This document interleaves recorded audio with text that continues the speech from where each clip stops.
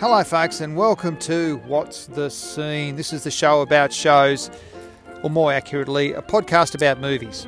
I'm Adam Jacobs, and join me and Jonathan Hewitt as we look through the lens at some landmark films, and by lens I mean the bottom of a red wine glass.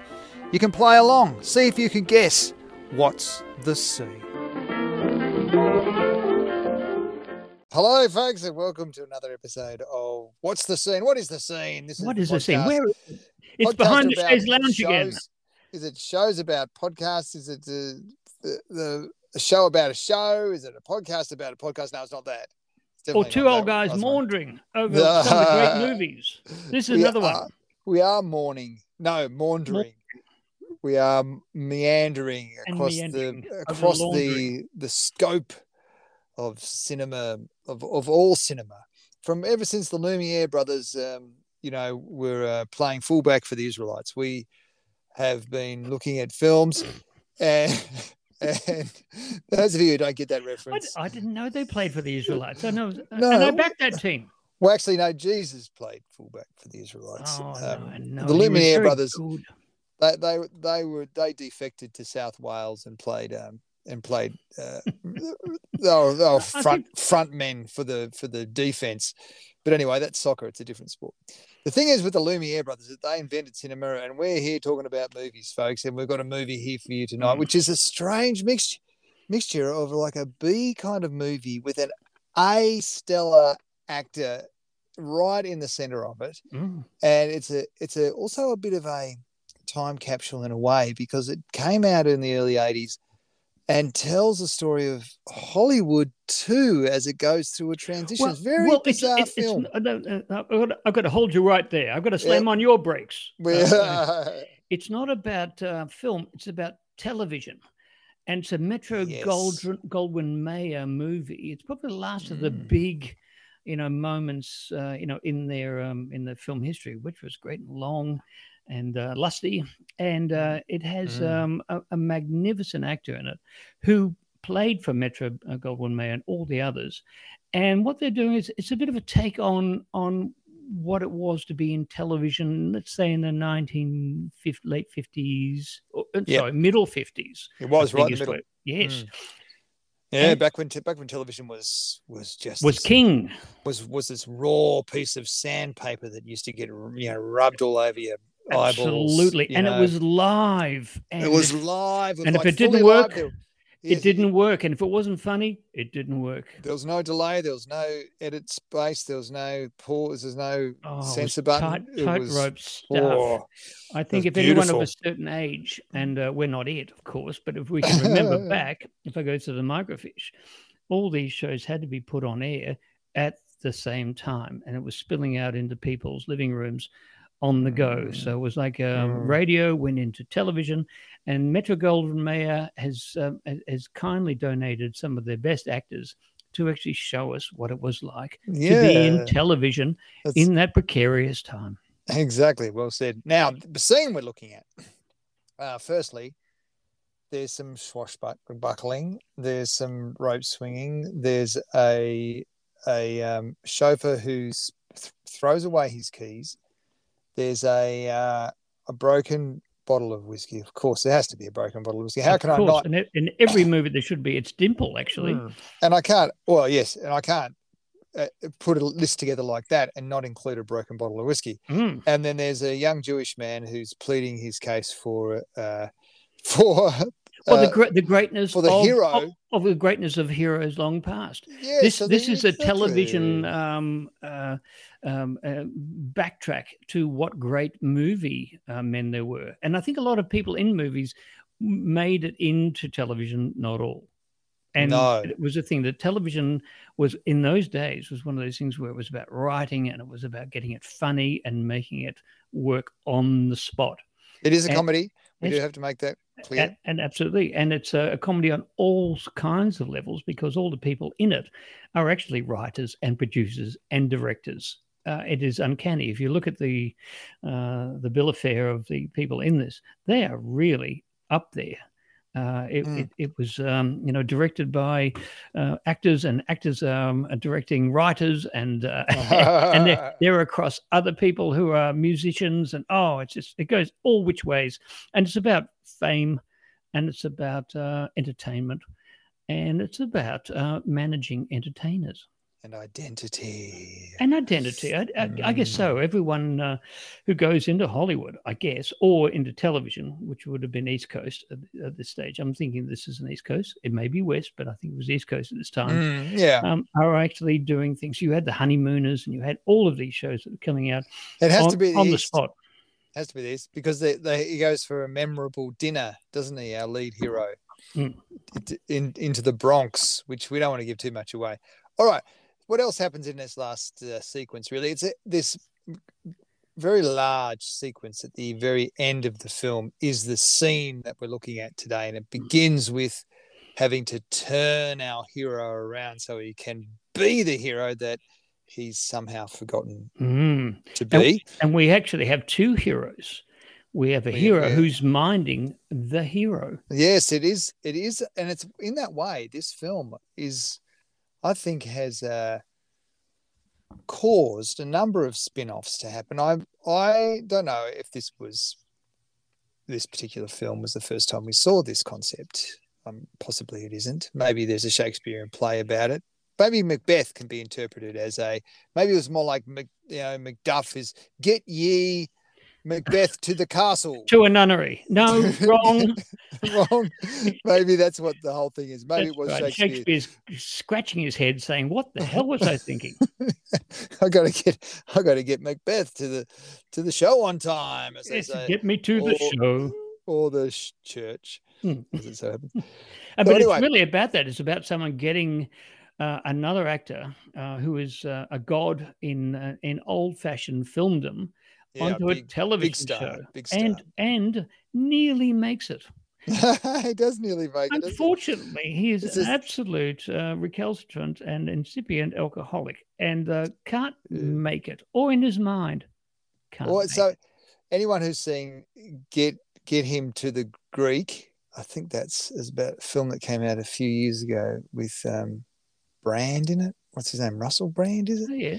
It's a similar sort of concept. So Russell Brand, let me give you this. Russell Brand has missed out on more Academy Awards than the actor in this film has missed out on Academy Awards. It's funny you should bring that up. Anyway, move on. Yes. Oh, look, to be completely honest, there's nothing compares the two lead men. No similarity can be made as far as I'm concerned, and that's no offense to Russell Brand, except to say that that's offensive to Russell Brand. But a magnificent actor. It is a criticism of Russell Brand, I must say. I have to say that, because, and when it is exposed, when finally we get to the point, any second now, that when we tell you what the movie is and who the lead character is, you'll understand that, of course, most actors are going to pale insignificant, and I hate to say it, especially Russell Brand. All right. Okay. So the concept, however, is the same sort of premise for the film, the one that we're talking about. And yes, there is swashbuckling. There is the three brothers with the swords. What's that one called? The Three Musketeers. The Three Musketeers reference. There's a gangster punch-up scene. And then there's a curtain call to end all curtain calls performed by one of the greatest actors of all time, who is Peter O'Toole. Peter O'Toole. Now that gets us closer in my favorite year. Yeah, my favorite year. Now, is one of my favorite comedies. Now, why? Don't ask. But we will demonstrate that it's worthwhile seeing in the following 3 hours. We will. No, we're not going to. Well, maybe. I don't know how long was it. It took us 8 minutes or something like that to get to the name of the film and to declare that we are looking at the very end scene. And we're on the stopwatch. So yes, it is that. So we've done well. We've done well. We have. Now, this film is really strange, because it's not really strange how, unless you sort of take it a little bit in context in terms of where Hollywood was at the time, and the fact that we've kind of got what is a well, it's not formulaic. That's not the right word. I suppose it's stylistically very familiar when you watch it, especially at the time. It would have been more of a film that celebrated a type of movie making that wasn't really dead yet, but was kind of getting going in that direction. Let's give the year 1982. 1982, now, this came out. This film feels like it should this have is come up out against Reds and E.T. This is when one the filmmaking and the swashbuckling and all the hoo-ha and the swords and all that sort of stuff is well gone, and new film has come in. And I think it's really a celebration, I think, of some of the old movie making that everyone sees in this movie. And I think, yeah, what happened to that? Yeah, I think at the time, 1982, it's such a strange time for this film to come out because really, like I was a kid then and I'm really into films and enjoying all the big blockbuster stuff that was coming out, of course, like any kid. And you kind of go, I think about films then, and then I sort of look at where we're at now, and there's not a huge leap. It's not a great leap from E.T. to, I don't know, to the last version of Alien, say Prometheus or whatever it was, or like we're kind of dealing with technology and visual effects that are not hugely different. I don't believe anyway. Whereas with this film, for it to come out in that space, in that time when there's all this sort of new technology emerging within the telling of the story and also in the making of the film in a technical sense, it seems quite strange. It's almost like it's a statement piece against where film was kind of going. But it comes down to the fact that it's built around a television show, and the television is killing film. So let's say that it's made in 1982, and it's we're going back into the mid-50s. It does where television is killing movies and all the great swashbuckling, Barbara Stanwyck, Errol Flynn. Characters, they're not anymore. Errol Flynn is sweating it out in dungarees or whatever, and it's not his style. And we do have an Errol Flynn character in this. Peter O'Toole is very much. Oh, I think he's literally supposed to be. Really, he's meant to be an Errol Flynn character, and we're introduced to that at the early that he is washed up. And the idea that film is washed up. And I think it's an interesting thing in 1982 for this to be made. It's like a little time capsule within a little time capsule. This film is all about boxes and boxes and boxes. And I think it's fascinating because you're actually having a spoof of television within a spoof of the end of film. Yes, a certain type of film greatness. When films were taking themselves off, like Baby Jane was out. Whatever happened to Baby Jane? All these, old Hollywood actors were starting to make, dare I say, piss takes of what they were doing in the 1940s and 50s, and television's taking over. And you have a hero in this, and dare I say, Buster Keaton was in movies and talking. Yes. Yes. That you have an Errol Flynn character who's actually kind of not really aware of what he's doing. He's made all his money. Let's say Peter O'Toole. No, well, that's it. He's lost it. He lost it all again. Then though, remember that's what he throughout the whole thing. He's chasing these opportunities because he's blown all his cash, and basically he's been told by. And you had walk-ons, didn't you? Yeah, Inland Revenue to do this film. You had to do this television show to pay them back. Oh, I forgot about that. Well remembered. Yes. Yeah. So he's a proper drunk. He's a proper down and outer. He's a recalcitrant, not incipient. He's fulgurous drunk.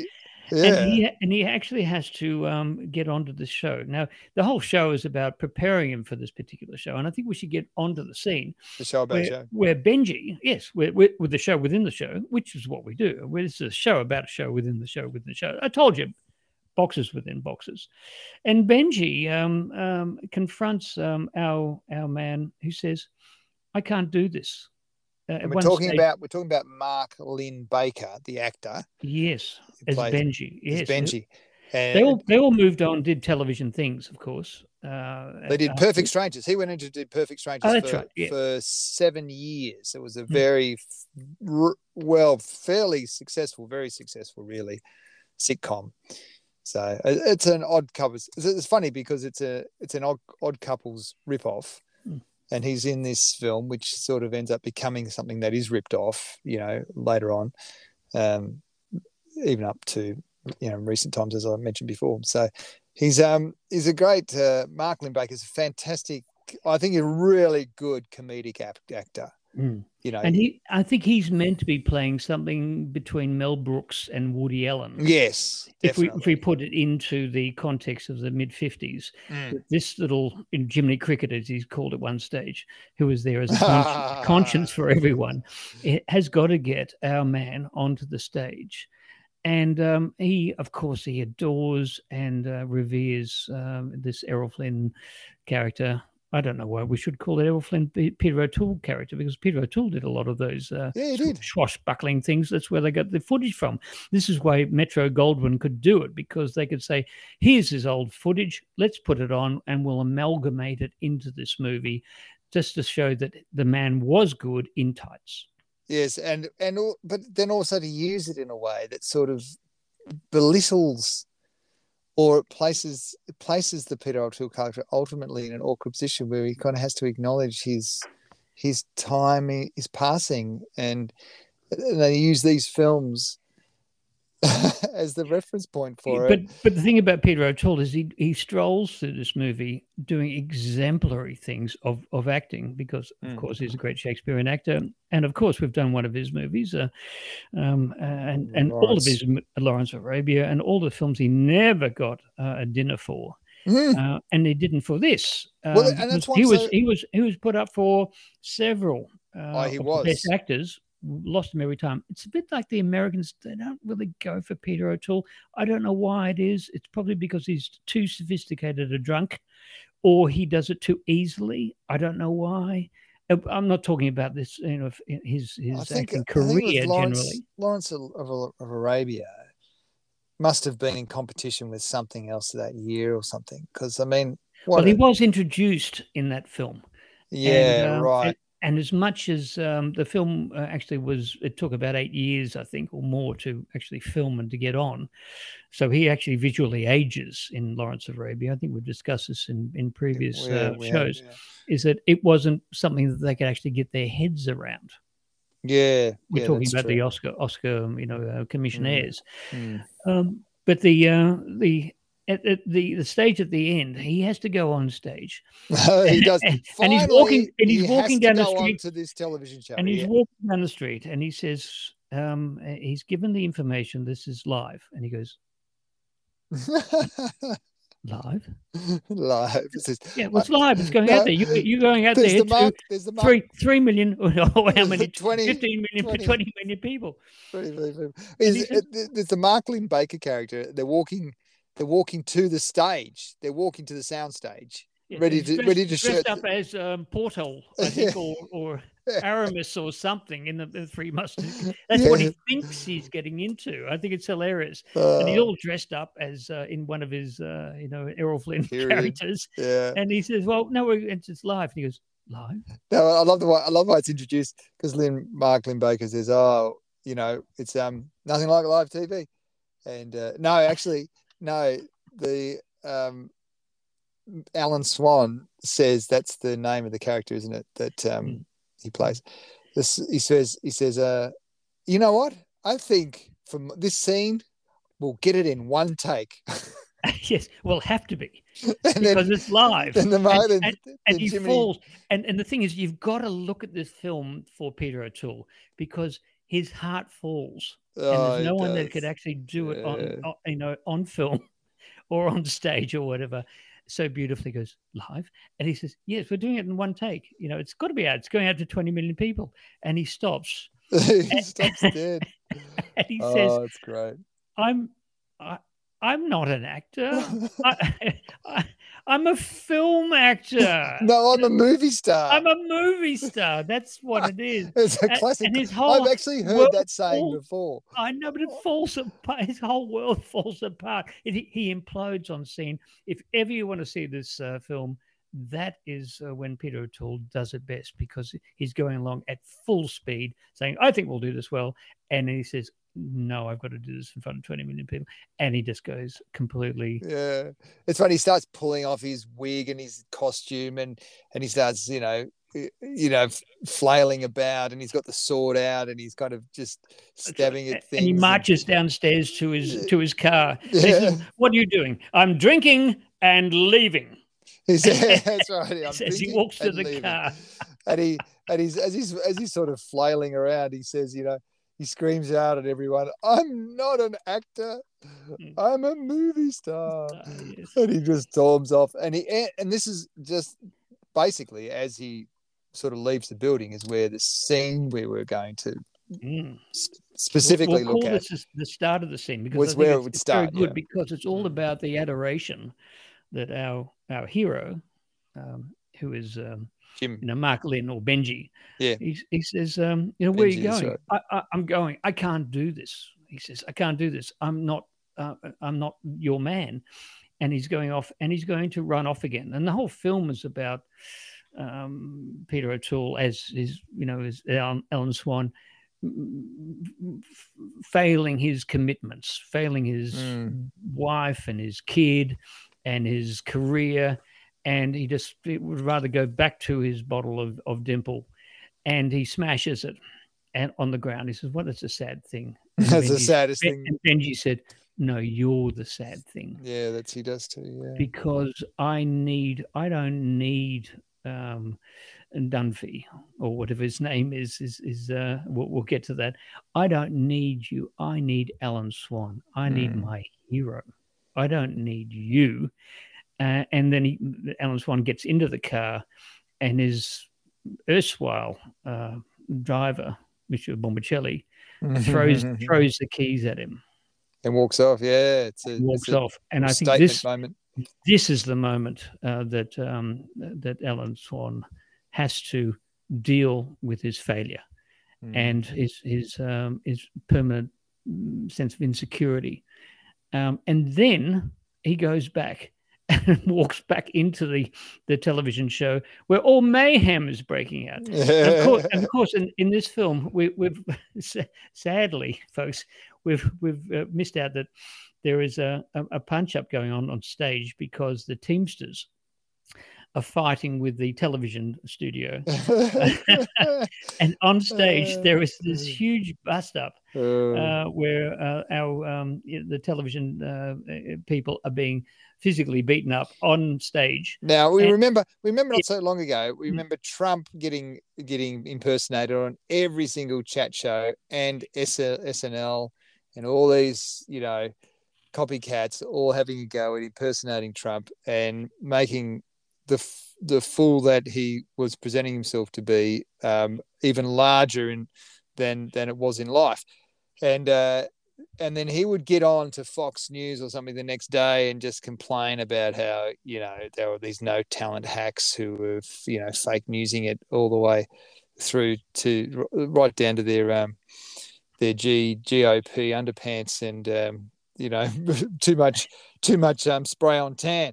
But anyway, orange is orange. It's orange is a new orange. I think that's Donald Trump should take some comfort out of that. It's the best orange. So this is a similar sort of thing where for this SNL type show, which was a skit show essentially that Alan Swan character's been invited onto, they've had this running gag where they're making fun of this Labor guy / head of a mobster family, basically saying, you are, just making fun of him because of his outlandish sort of ways, and I guess just the fact that he's got his finger in all these pies, and it's clearly he is the flag bearer of corruption in the whole city. So they make fun of this gangster dude, and this gangster dude, very much like Donald Trump, turns up at the office and says, I don't like you making fun of me anymore. I want you to stop.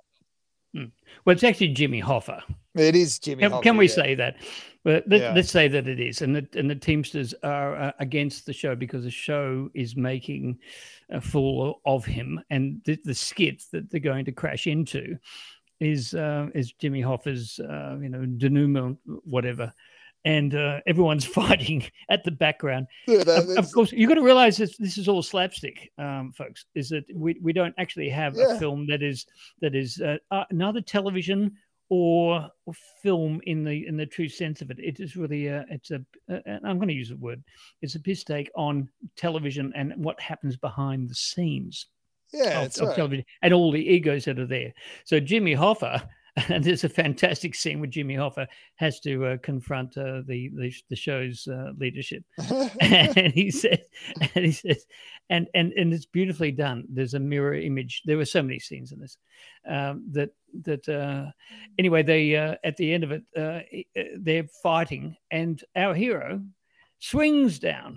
He sees it from the top lights. He's got all the heavies there, and shouts porthole and swings down, half drunk, which is probably his natural state. Yeah. And then they stitch up on the live television show in front of everyone, a fight to the end, which everyone thinks is live. And it's that beautiful notion of reality and illusion. It all comes into this beautiful creation at the end. The audience, they're all laughing. They're all laughing. That they think it's hilarious, and it's all done. And it's for us, it's real. For them, it's on television. So for us, the sound stage audience and the audience at home think this is all part of some rehearsed, sequence that's supposed to be comedy. And it's beautifully done. Richard Benjamin, it's done who actually directed this and who plays Major Danby. He faints magnificently in Catch-22 when Orson Welles says, "Take this man out and shoot him." And he faints. Major. That's if you've seen Catch-22, he's directing this, and I think he has a beautiful sense of stagemanship, because at the end scene, everything is zipped up, and they all play their roles. So they're all. In fact, Alan Swan comes in as a musketeer and stitches up the scene where everyone's playing mobsters. But it doesn't matter, because at the end of the film, he wins and creates his own. He matches his own hero. The persona of the person. He could do it. Yeah, it's true. He overcame. He's had this movie star shield behind which he could hide for decades, obviously, that has enabled him to have all the obstacles removed, to have all the time in the world to perfect his image, so that when he does enter the world, he can fall back. He is constantly just resting on the laurel that was the swashbuckling hero that's portrayed in the movies. And of course, he says, "I'm not." I'm not that guy. I'm a movie star. Yeah, that's right. And yet, at the end, in this beautiful denouement, he becomes his own hero. He does. And Benji's watching him, and he says, "There you go." It was in him all the time. And Benji says, "You couldn't do those scenes if you weren't a bit of Errol Flynn or Alan Swan. You could not play those movies. Where is that gumption? Where is that chutzpah?" And he does it at the end, and everyone just gets up and applauds wildly. And that's where the film ends, and everything's done live at the end of it. And I love that idea of boxes within boxes, that he's so insecure about himself and his personality and his relationships and himself. He just sees himself as being a washed-up star, and yet he's a hero. Yeah, I suppose it's one of those things where, like, the heroes, really, the real heroes, are the everyday people who doing all those. We'll let it go and just go for it. Yeah, that's right. They've got they've got a sort of well, they're honest. That's a funny thing with Swan, is that throughout most of the film he portrays himself as being this sort of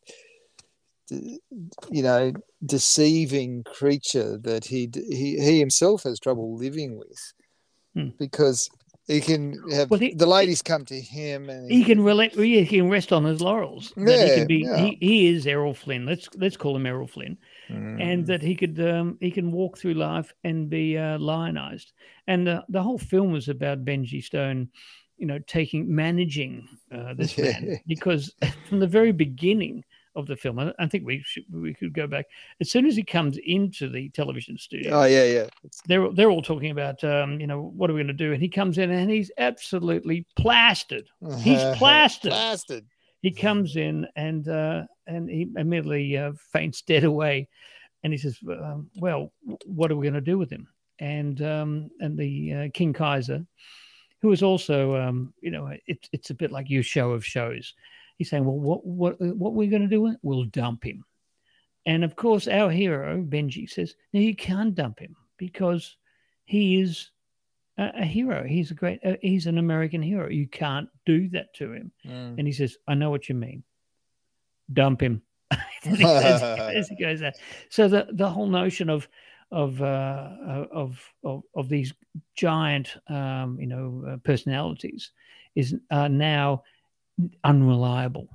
It is that cost. They can't go into television. But I want to segue into the notion of the television writing crew. Yeah. At the beginning, the writers' table. You have the writers' table, and you have all of these Jewish writers, and they're all they're Mel Brooks, they're Woody Allen's. Who would they be? Outside of that. Those two, pretty much all the characters in there are meant to be writers who actually have to write a show before next Saturday and get it right. I love the guy who never says anything. Obviously, funny dude. Clearly, you have to be at the table.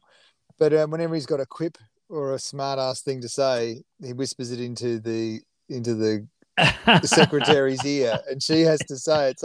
And she does it so beautifully. She just says, all these little quips and roasts and these piss takes that he's constantly coming up with. He whispers into the ear, and she comes out really dry with this dry smirk on her face, and it's just great. It's a really, really cool technique. But they're all takes on writers that wrote for the that show of shows. And it was like if you have Woody Allen types, and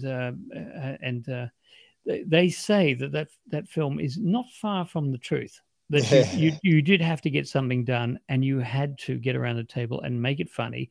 If it wasn't funny, it wasn't going to fly. And I love King Kaiser when he says, where's this monologue? This monologue. Where's that smell coming from? It's coming from this monologue. And he says, it's this monologue. And he screws it up. And he throws it up in the air and says, pull. And the girl blows it out of the sky with an imaginary gun. It's gone. It's over. It's not funny. And it's all about funny. And if it's not funny, and it's all this cutthroat. And this is what I love about the film. It's not about Alan Swan necessarily. This is just the English take into a very Jewish, I guess, world of writers who are struggling to survive from week to week, to be funny, to get that show on for that 1 hour so King Kaiser can be funny.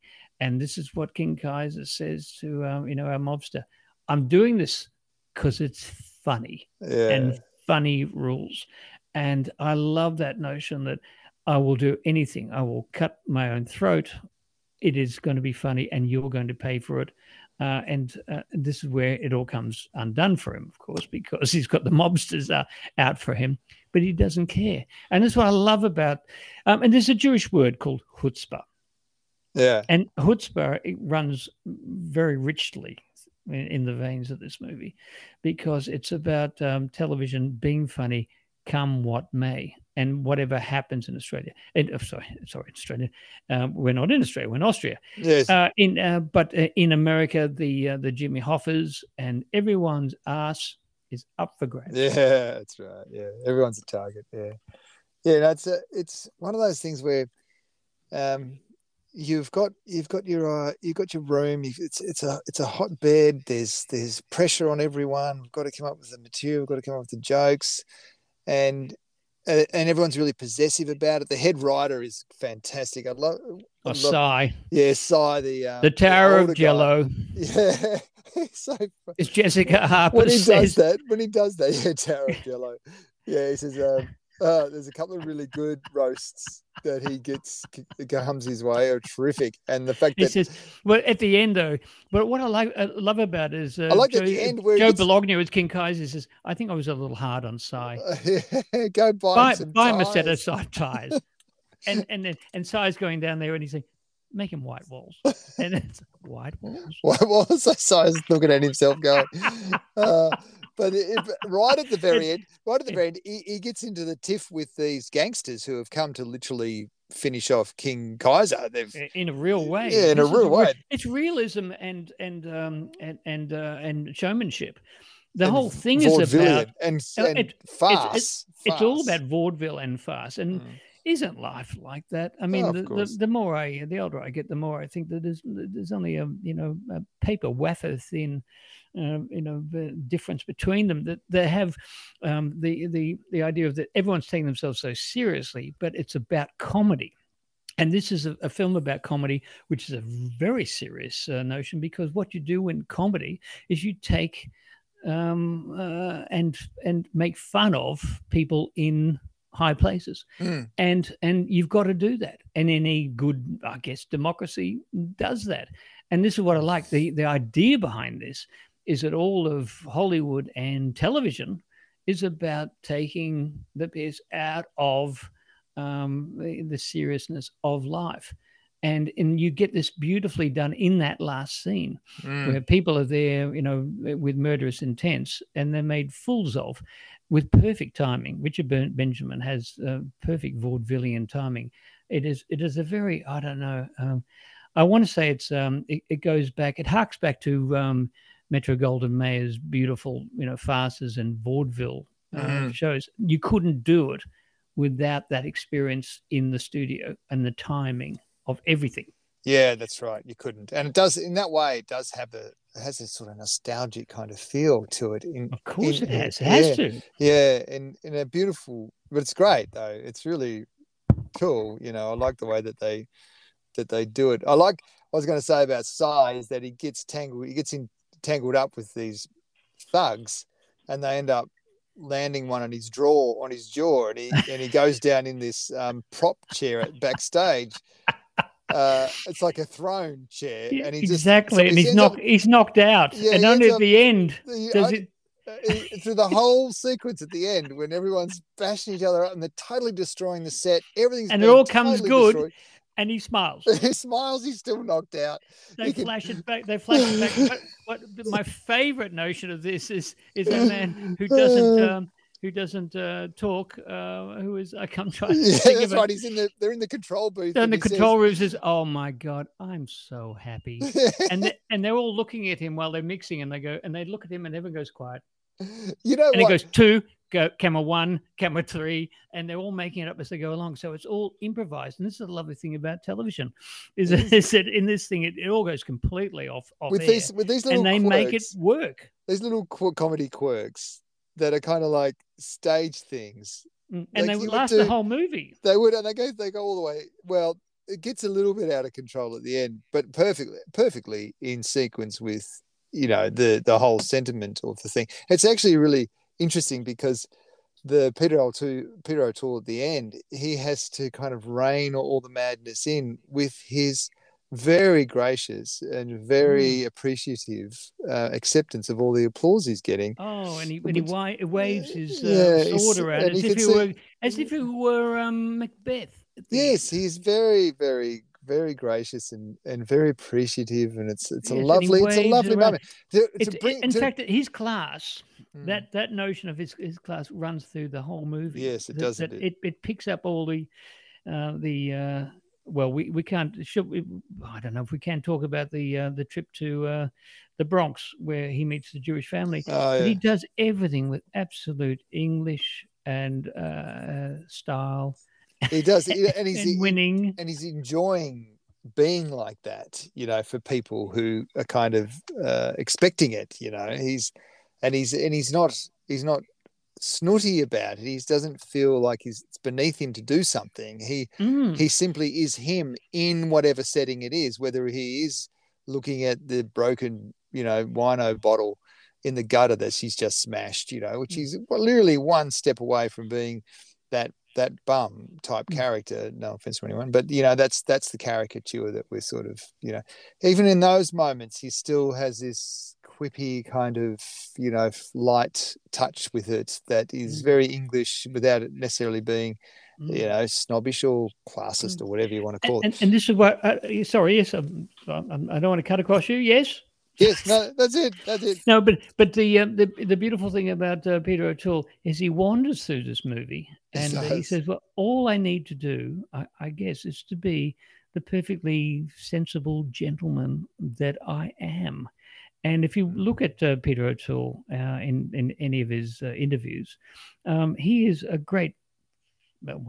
magnificent wastrel. And he's just doing it in this movie. He wanders it, not to say, folks, that he's not acting, but what he's doing is he's absolutely comfortable in his skin, being magnificent.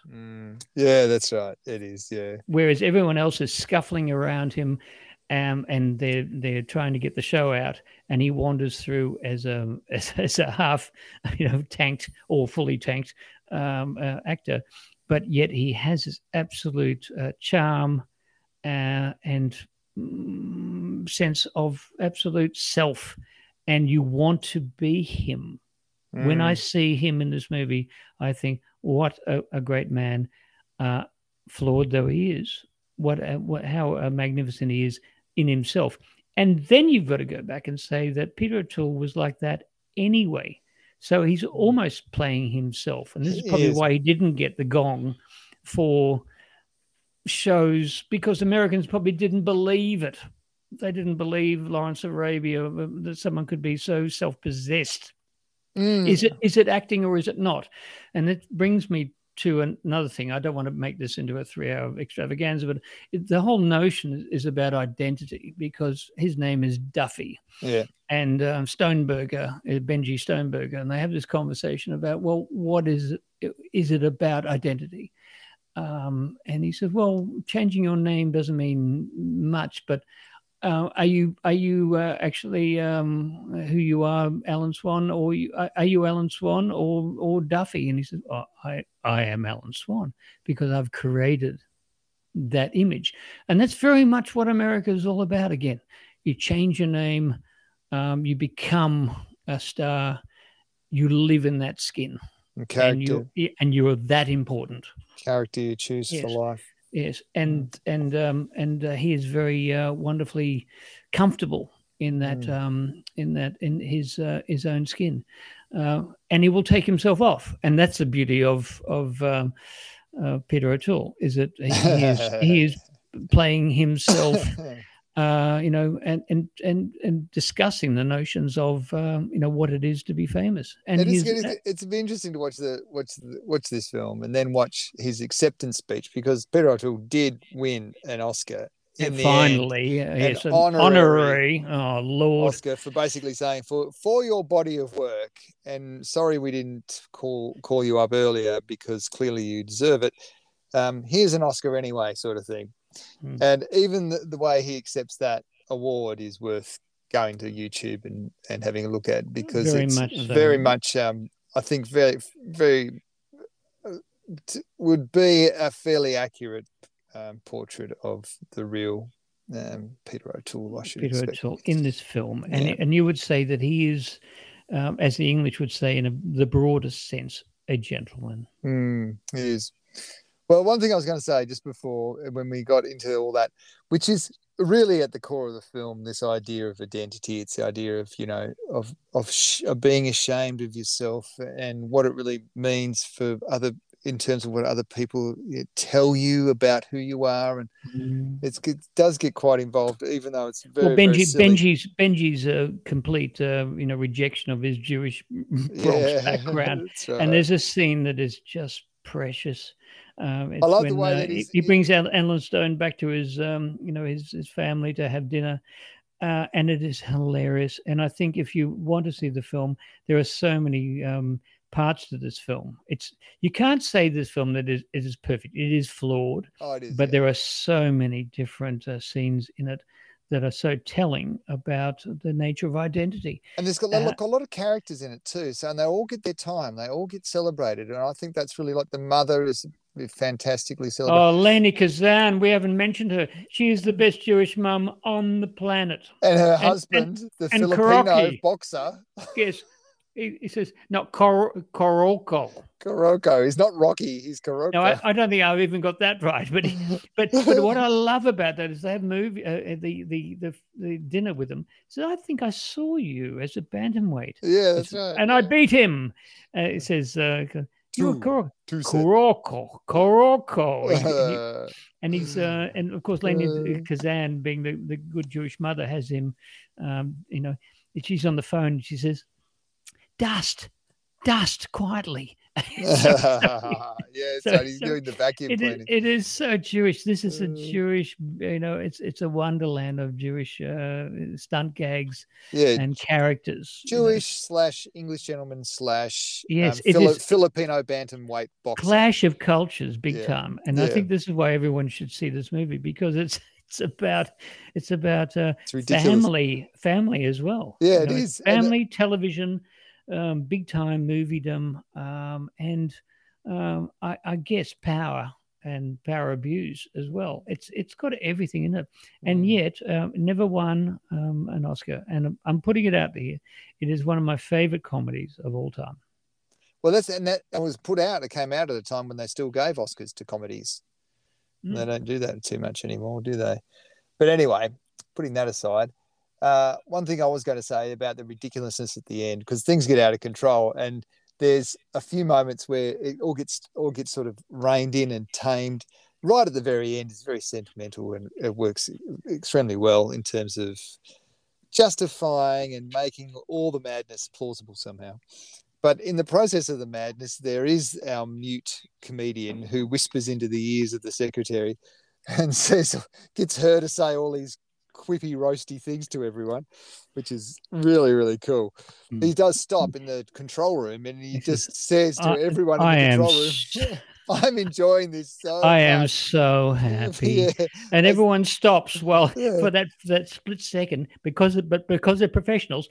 Back to it. 3, back to it. 2, 1, camera 1. But what I like about it is I reckon that the people who wrote Sky High and Flying High, I reckon they saw films like this and looked at those moments, looked at chaos, those where they can just go, okay, in the middle of the farce, we're going to stop everything. We're just going to slow everything down to an absolute zero. We're going to focus on this one dude who's got this weird quirk, who has never said anything. He's suddenly going to come out with some pearl of nothingness, and then we're going to pick up the action again, because that's literally, it just felt like that for the moment. Well, he's built on Neil Simon, because Neil Simon used to write for those shows, and Neil Simon had a very small, low voice, and he used to whisper into the next door neighbor's ear what he wanted to hear.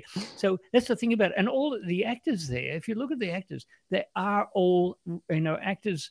The fellow with the beautifully white teeth, who is part of the writing staff, and they're sort of glowing. I mean, this is Jimmy Page glowing white teeth. Is actually worked in movies and musicals for Metro-Goldwyn and others for 30, 40 years. Wow. So we're actually talking about wheels within wheels. Yeah. And that's what I love about this movie, that it works from the inside out. Oh, that's all these people are there taking themselves off wonderfully well. Yeah, he gets hit by the newspaper. Yes. That's a great talk about old school vaudevillian. Yes. show's host, like the guy who's the main he has moments, doesn't he? Yeah, he's bashing this guy on the arm, saying, "I've got this sorted. We've got to get this script out, or we've got to find this set. Let's get the set back on here. Who's in charge of the set?" And he's just slowly getting more angry, and he's just beating this dude with an it's perfect timing. The pace is increasing. Then suddenly the newspaper swaps hands, and the other guy just goes bang and just he whacks on his head. On the head. He says, "This is not right." And he says, and he immediately comes back, as a professional as he is, you're quite right. But we've got to give a shout out to Selma Diamond. Selma Diamond. You want what? She's the one. She's the one in the costume lady. Now that lady, I think she even worked for The Simpsons. She was the one in I think if they used her as the voice for people, she was making dinner. You want what? And the favorite line is just, he goes, Valence one goes into the ladies instead of the men's, and he says, "This is for ladies." I can't do the voice. This is for ladies. And so is this mom. But every so often I have to run some water through it. And she looks down and there's this big smile and with a fag in her mouth. That's always, she has this permanent fag. Fag, cigarette for those in America. They have it all. It is slapstick. It is done in the slapstick mode. And yet it has some really serious points in it. And I love the movie for it. It is a great celebration of people trying to get by and working to a schedule. And I think that is a wonderful thing about this movie. And I suggest everyone should watch it before they die. Yeah, it is one of those films, for sure. If you watch it with some of what we've spoken about in context about how movies were changing at the time, then I think you get a lot out of it. And without that, putting all that aside too, it's funny. It's funny. Hey, Carl, it's funny. It's funny. As he's talking to a mobster, it's funny. We do funny. And like the monster, the mobster doesn't say anything. All he goes is, that's all he says. Well, there's a beautiful scene where he's interviewing him. And I think, folks, if you ever want something which is beautifully done in the slapstick mode, the camera just stays in the middle of the room. It's beautifully balanced and things go out windows. We could have done that scene, but it would be wasted on you because it is a visual delight. I think it's done in one shot. Is it done? It's all done in one shot. Yeah. It says, well, Carl, if this coat were to go out this window, and there's this beautiful, he pivots because the fellow's his manager's trying to grab it. Yeah. He's got the mobsters, possibly $1,000, mink back then. Were it to go out the window, and he doesn't put it through he falls it through the other window, and downstairs. You hear the car crash. The car's screeching. It's classic. It is. There's one thing. It's all visual puns. It is slapstick, and yet very, very serious. Alan Swan. We do feel for him, and we do feel for our hero who can't get the girl. Oh, that's another whole thing. This is the thing. Oh my God! I mean, there's so many things in this. There's cut throughs and whatever, and I never get. I watch this movie every maybe year just to reaffirm my, the case that world is chaos, but there are good things. Happening. Still and we'll finish this podcast, and I'll tell the joke that the our hero, who's the Mark Lynn character, of course, he plays Benji. He tries to get his girl to sort of accept the idea that everyone can be funny, and he says anyone can be funny unless you've played the piano accordion professionally. If you've ever done that, you can never be funny. And he tries to teach her the joke, and you've got to watch this. And he says, "Here's some money. What for?" Accordion lessons. Accordion lessons. That's great. It's great. So anyway, this is the joke. Yes. Tell the joke. This is the joke that he teaches her to say that she can't do, and she stuffs it all up. All right. Guy goes to a psychiatrist, and he's got a duck on his head. But you got to stand up and say, "This guy." Yeah. Sorry, no, but continue. Yeah, you got to use your hands. You got to stand up. He's got all the advice. It's actually not pretty good, decent stand-up advice. Absolutely. And he says, this dude goes to the psychiatrist. He's got a duck on his head, and he goes, "Hey, wow." The psychiatrist says, "So what's the problem?" And the duck says, "I've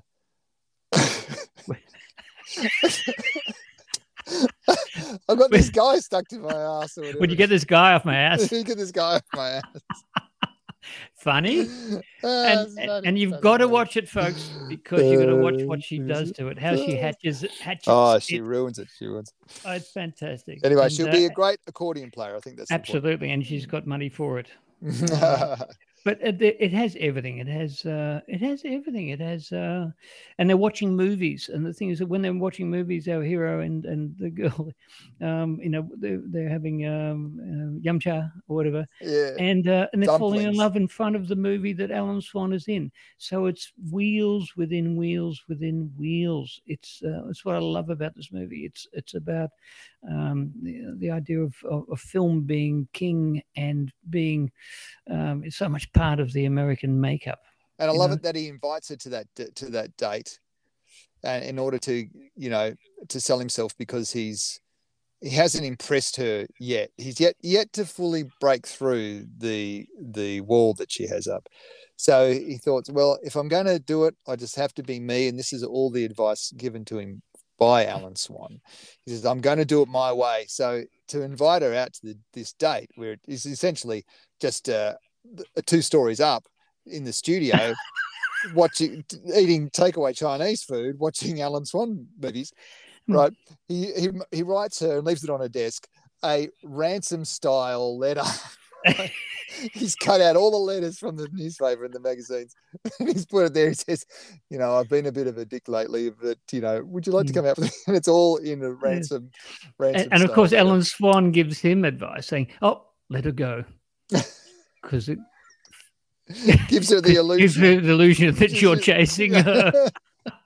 It is just sublime. It is. It's good. The writing just keeps on. It's a very educational movie, I think, in terms of human relationships. And we haven't given the big enough shout out to King Kaiser. King Kaiser is this big dopey bloke, but he's so confident. And yet he's so insecure because he gets dressed up in the wrong. Yeah. I'm dressed up as a musketeer. I'm in the wrong. and now our hero in the she says, always he thinks he's in the wrong costume. And she's ironing at the back because she can hear the whole thing going. So it's a big family. That's the thing about this thing. It's a big, I guess, Jewish family, and it's marvelous. And I love Jewish movies. This is a Jewish movie with Alan Swan. Let me put it that way. Yeah. It's Jewish with a big dose of culture shock. Yeah, the big dose of culture shock. Yeah. All right, cool. Well, I hope you enjoyed that, folks. We love this film. We just think that we can't get enough of it over on the air. It's just too complicated. There's too many things. Wheels within wheels. And it holds a special place in the whole history of films. I think I really do feel that, especially in comedies. Definitely, I definitely feel that. So we'll do this again very soon. Thanks for the people who are listening. There was a bunch of people who caught up with the last one, which is great. And we'll have a film for you next time. So bye-bye. Ta-ra.